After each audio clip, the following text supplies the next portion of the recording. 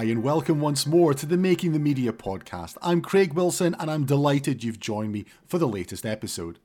If you work in the media, you'd need to have been hiding under the most enormous rock in the world not to have noticed the incredible expansion in interest in the use of the cloud. From over-the-top distribution to archiving to full-on solutions for editing and storage, such as Avid Edit on Demand, to remote working to disaster recovery and business continuity, transferring workflows from on-premises to the cloud is an ongoing hot topic in the industry. But one thing is clear: while the cloud as a workflow enabler has the potential to be transformative, security remains paramount. It was always the case with workflows in your building, but is even more contentious when considering the cloud. To tackle these issues, I spoke with Joel Sloss, Senior Program Manager with one of the world's largest cloud platforms, Microsoft Azure. Joel has spent more than 25 years on the cusp of enterprise IT and security, and is now focused on the digital media and entertainment industry, its compliance objectives, and privacy needs in the public cloud. I began by asking him, when he meets with customers interested in deploying in the cloud, what were their biggest concerns around security. I would say that there's a couple of different vectors that people are concerned about. One is obviously protection of content while it's in the cloud and while it's being worked on. And the other is a bit more of a mechanical issue of how do they get their content, whether it's just dailies or live streaming, to production staff, or how to handle content, once it's in the cloud. That tends to be the major worries. But since we're talking about security here, then obviously what happens to that data, as it's being manipulated, because the pre-production leaks are probably among the most damaging, so that's where you really need to focus on locking down your environment, having access controls, having encryption. So there's a list of things clearly that people are concerned about. How do you go about working with them to allay those kind of concerns? What are the kind of steps that Microsoft make to say to a customer, look, yes, there are challenges here, but everything you want to do is achievable and can be done? Yeah, probably one of the first things I hear is, can I trust it? Trust tends to be the biggest thing that people are concerned about. When content stays within their four walls, whether it's on a local storage array like an Avid Nexus, people feel a lot more comfortable because they feel that there's this crunchy perimeter around it that's going to prevent unauthorized access or theft or damage. But moving to the cloud, suddenly, it's in an environment that the studio or the production no longer controls. So where we start within Azure is building trust from the platform up, and that trust comes in not just how do people feel about a cloud deployment, but what is visible and what's tangible,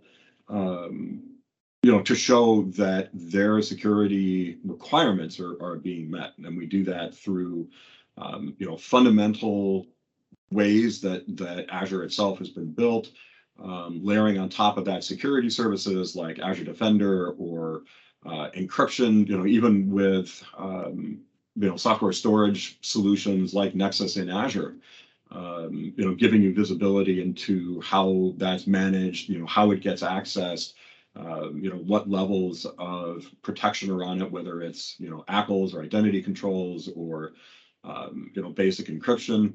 And then, we show the guidance, we show the automation and the tools that a production can use that'll, protect their content end to end, whether it's, showing through the tools how you can have a VPN or an express route link that's going to protect content as it's in transit, to the isolated subscription environment that you configure and that you deploy your tools in, so that the user, whether that's in a studio environment or a production or an individual artist, always has the visibility into how data is being used, and what's going on as far as what's that isolation and how is it how is it being protected again, end to end. You raise a couple of interesting points there, Joel, that I think it'd be good to explore a little bit. The first one is it's clear from what you've said there that this is something which is a shared responsibility. It's something which the customer has to have a responsibility, and obviously, the cloud provider has to have a responsibility for as well. So where do those kind of boundaries lie? Because I guess it's you have to be pretty clear about where those boundaries actually sit. Yeah. Shared responsibility is probably one of the hardest things for customers to come to grips with. Because again, let's go back to where film production came from. It's a camera, it's a memory card, it's a storage array that's sitting in your in your office sometimes, and it's easier when you can wrap your arms around it. Then you feel responsibility and accountability, and usually who you hand that content off to. So there's this confusion in when I'm putting data in somebody else's facility, that Azure's got all these certifications, that's great, I don't have to do anything, and that's really not the case. Shared responsibility means that the same kinds of things that you do for your own local data and the protection of your environment, you still have to do in the cloud. Your subscription, your tenant definitely has a lot built into it, ranging from the physical security of a data center, through data handling mechanisms that exist within individual servers and storage arrays. So those are the kinds of things that you don't have to worry about, because that responsibility is ours. But when it comes to your tenant, your private storage space, these are things where you still have to do the same things that you would in your own IT stack. You've got to set controls on it. You have to deal with encryption. You have to deal with monitoring and logging and alerting. To know who's doing what, when, how, where. And I think that tends to be forgotten because, it's complex. People don't, in a lot of cases on a smaller production, they don't have somebody who has that expertise. So understanding that crossover is really, really important, and it's not a set it and forget it type of model. Yeah, I think the other thing to pick up on is, again, something that you said where, when I've spoken to a lot of customers as well, they raise the kind of concerns that you've kind of outlined there. And there is something that they feel that if something is on premise, as you say, you can wrap your arms around it, you've got a degree of control around it. But in reality, someone could walk into a server room with a thumb drive, plug it into a machine, export media out of it, walk out the door. And also in terms of the pandemic, people have been using the sneaker net to shift drives around to get stuff around as well. So I think to an extent, and I don't know if you would agree with this, that there's perhaps a false sense of security about how secure things are in an on-premise environment. And perhaps there's like overly concerned about what can happen in the cloud. Because to my mind, if the cloud providers don't have security, they don't have a business, because it's so fundamental to what goes on. So I'm interested in your views on that. Yeah, there are so many opposing viewpoints and belief systems in place. It's a little bit like the old battles, between Windows and Linux about what's actually more secure and how much control is there over the code, and people thinking that because Linux, was open source and you can do whatever you want with it, that there's more people working on the security, and certainly in those days it couldn't be further from the truth. So what we see happening is that assumption of protection, again, when you have physical possession of that, of that asset, whether it's physical or data. But if anything, this pandemic has set people back a few years, because they were, you had the physical control over machines and cameras and cards and drives, And we were, I think the industry was coming to terms with making those security mechanisms stronger. As simple as encrypting a drive, but now with everybody working from home, like you said, people are just going back to driving it over to their colleague's house and handing something off in a drive rather than putting it into a secure storage volume that is sitting at the studio.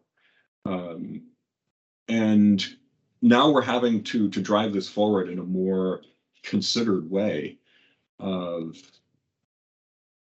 of having that architecture in mind and understanding going into it what role security plays. The mentality of having something on a physical device, it doesn't really apply in the cloud. And the assumption that you have of a physical device being secure was never true in the first place, because like you said, somebody can just walk out with your drive. Somebody could, pick up a whole, one of those lacy stacks, or they could, grab a laptop at an airport and have your entire project. But using secure storage with that secure enterprise mentality can, it brings that control back. Is it about threat reduction or threat elimination? And I guess it's also it's like a moving field at all the time. Yeah, it definitely starts with defense and mitigation, because they're the threats that you understand of somebody picking up your drive and walking away from it. But there's only so much really even that defense can do.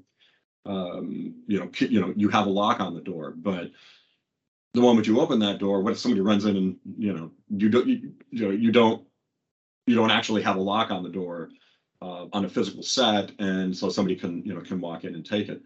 The analog of that still exists in the cloud. So if we go back to your previous question about is something trustworthy, is something safe once you put it into somebody else's storage environment, the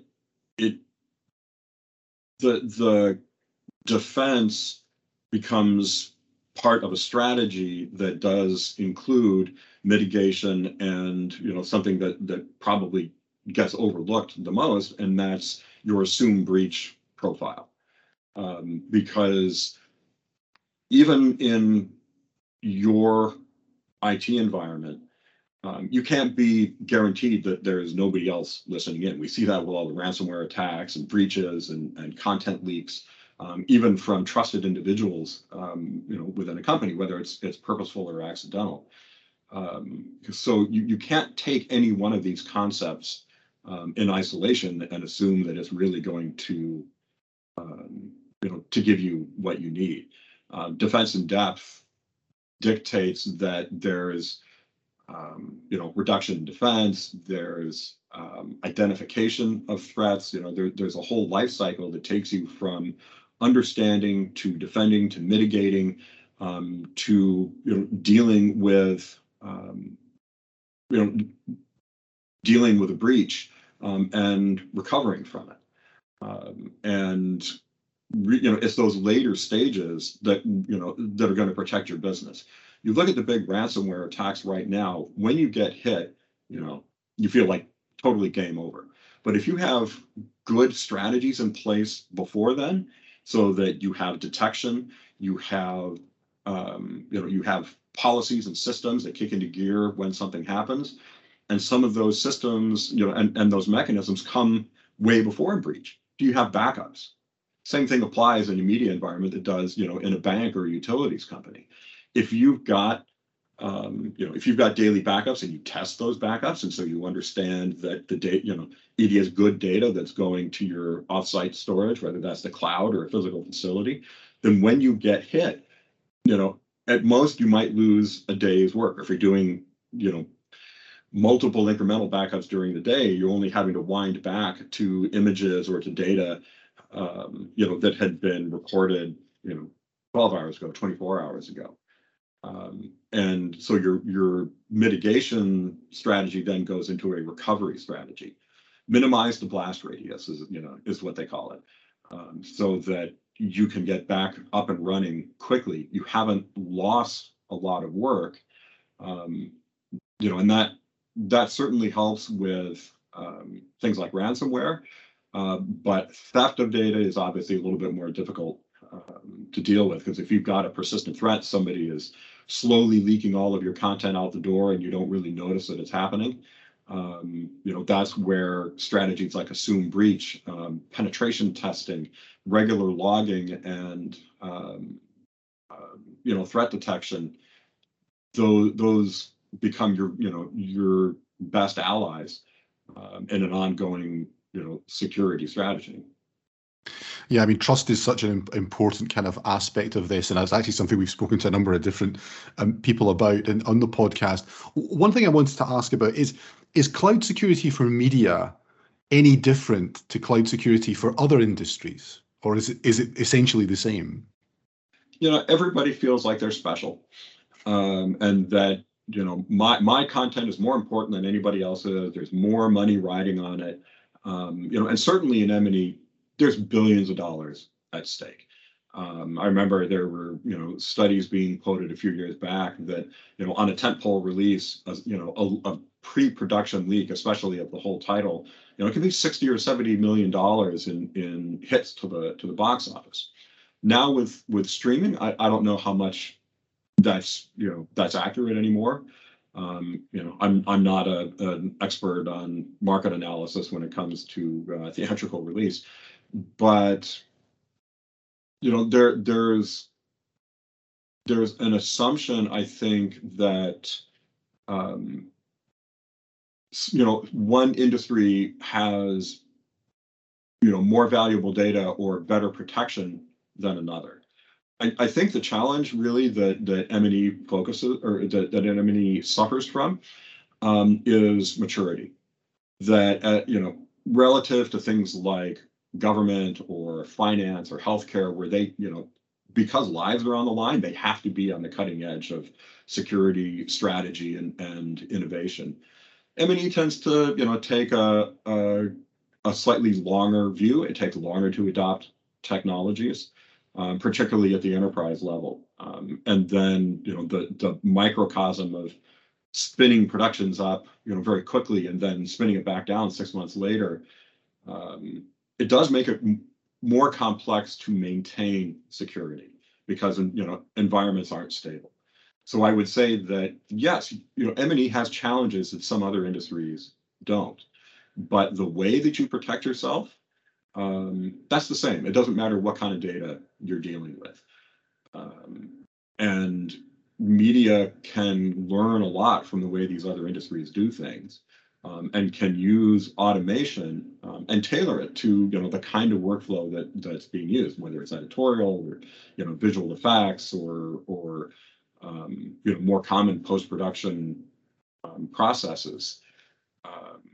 Your security is going to come from how do you understand your data and its importance, and what are you doing to protect it, rather than having this global view of am I more special than anybody else?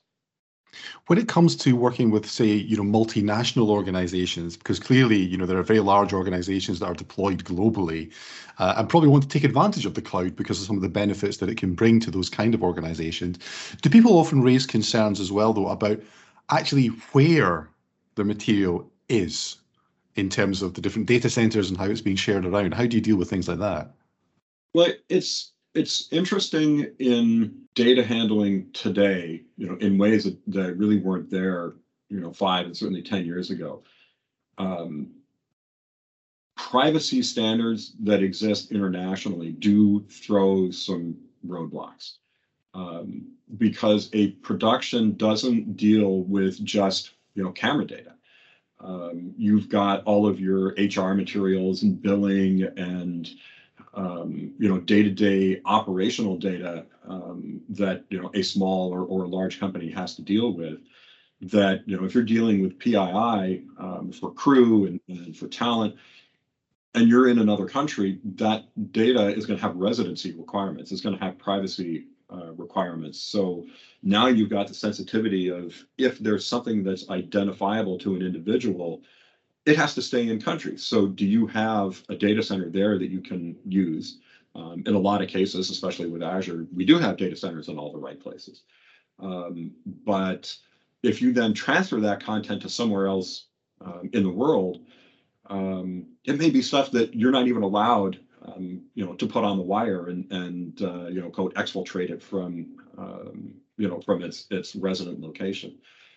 So one thing, obviously, over the course of the last couple of years, I know within Avid we've seen is a kind of huge explosion of people wanting to explore the use of the cloud, for lots of reasons. People working from home, distributed teams, and all of those kind of things. So I'm interested in your own view, Joel, of what you've seen over the course of the last 18 months or so from Microsoft, about people looking to try to get into these kind of cloud environments. Have you seen a big explosion of interest in it?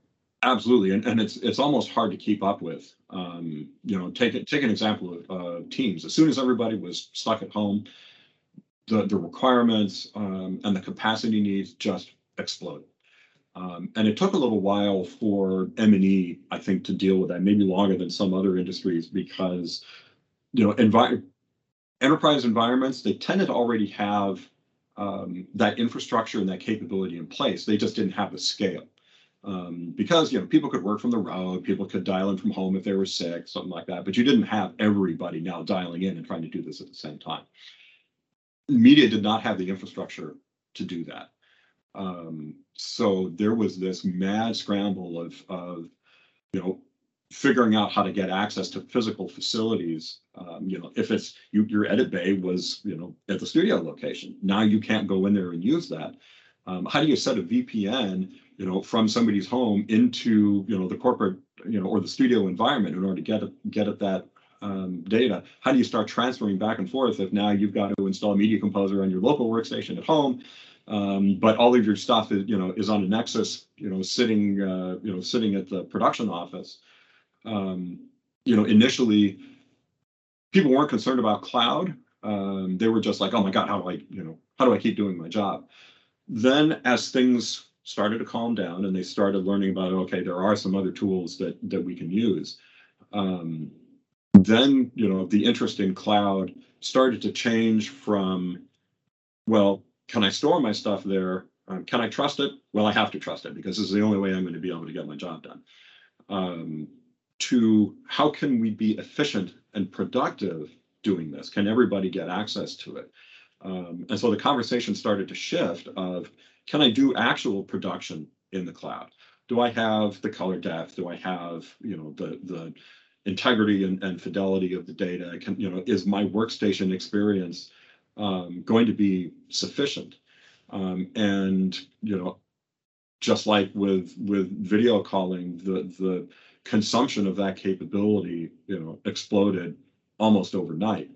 With the need of being able to do a remote desktop, not now to a physical workstation at the studio, but to a virtual workstation being hosted in the cloud.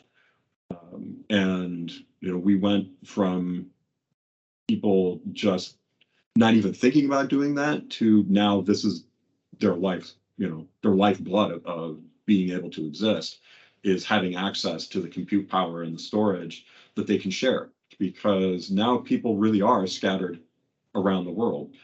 I worked on a project over the last couple of years with a studio called Threshold Entertainment on a movie called Bobbleheads, where it really was global contribution. Artists were in Nepal, they were in LA, they were sharing data through an Azure data center. They were doing their rendering in Azure. Sharing editorial files back and forth, within Azure storage instead of trying to mail drives or send things through email or on a consumer share.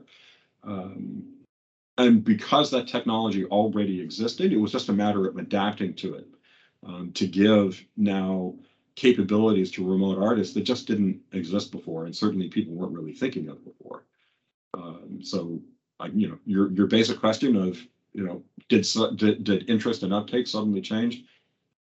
Absolutely. It was a motion that existed before that then just got kicked into, hyperdrive.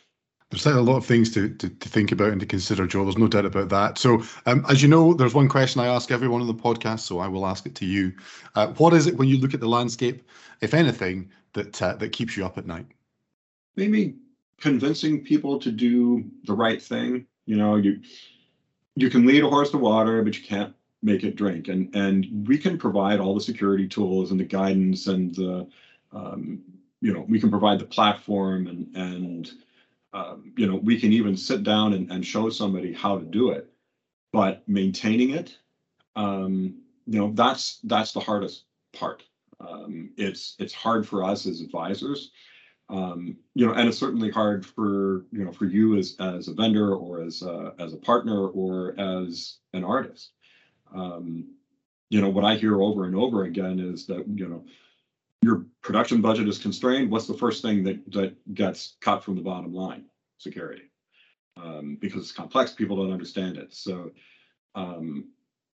if every user doesn't consider it and take it seriously, even if it's just a strong password, then everything kind of falls apart because that's your weak link.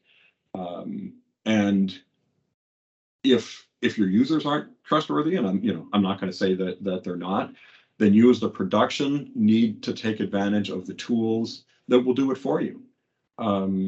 If people can't remember their passwords and they're writing them down on sticky notes, get rid of the password. Implement multi-factor authentication so that they can put their thumb on their iPhone and log in that way. It's things like that the technology can enable now. That are going to be your best friend, in this new remote production world. Thanks to Joel for joining me. Well, what do you think? Let me know. You can always get in touch on social, on both Twitter and Instagram. My username is CraigAW1969, or email us. The address is makingthemedia@avid.com. Check out the show notes for more information about how France TV moves some of their workflows to the cloud with Avid Edit on Demand, and some of the aspects to consider when looking at the balance between on-prem and cloud deployments. That's all for this episode. Thanks to our producer Matt Diggs, shout out to our social producer Wim Vandenbroek, but most of all, thanks to you for taking the time to listen. And if you like what you heard, why not post a review and share the podcast with your own networks. I'm Craig Wilson. Join me next time for more Making the Media.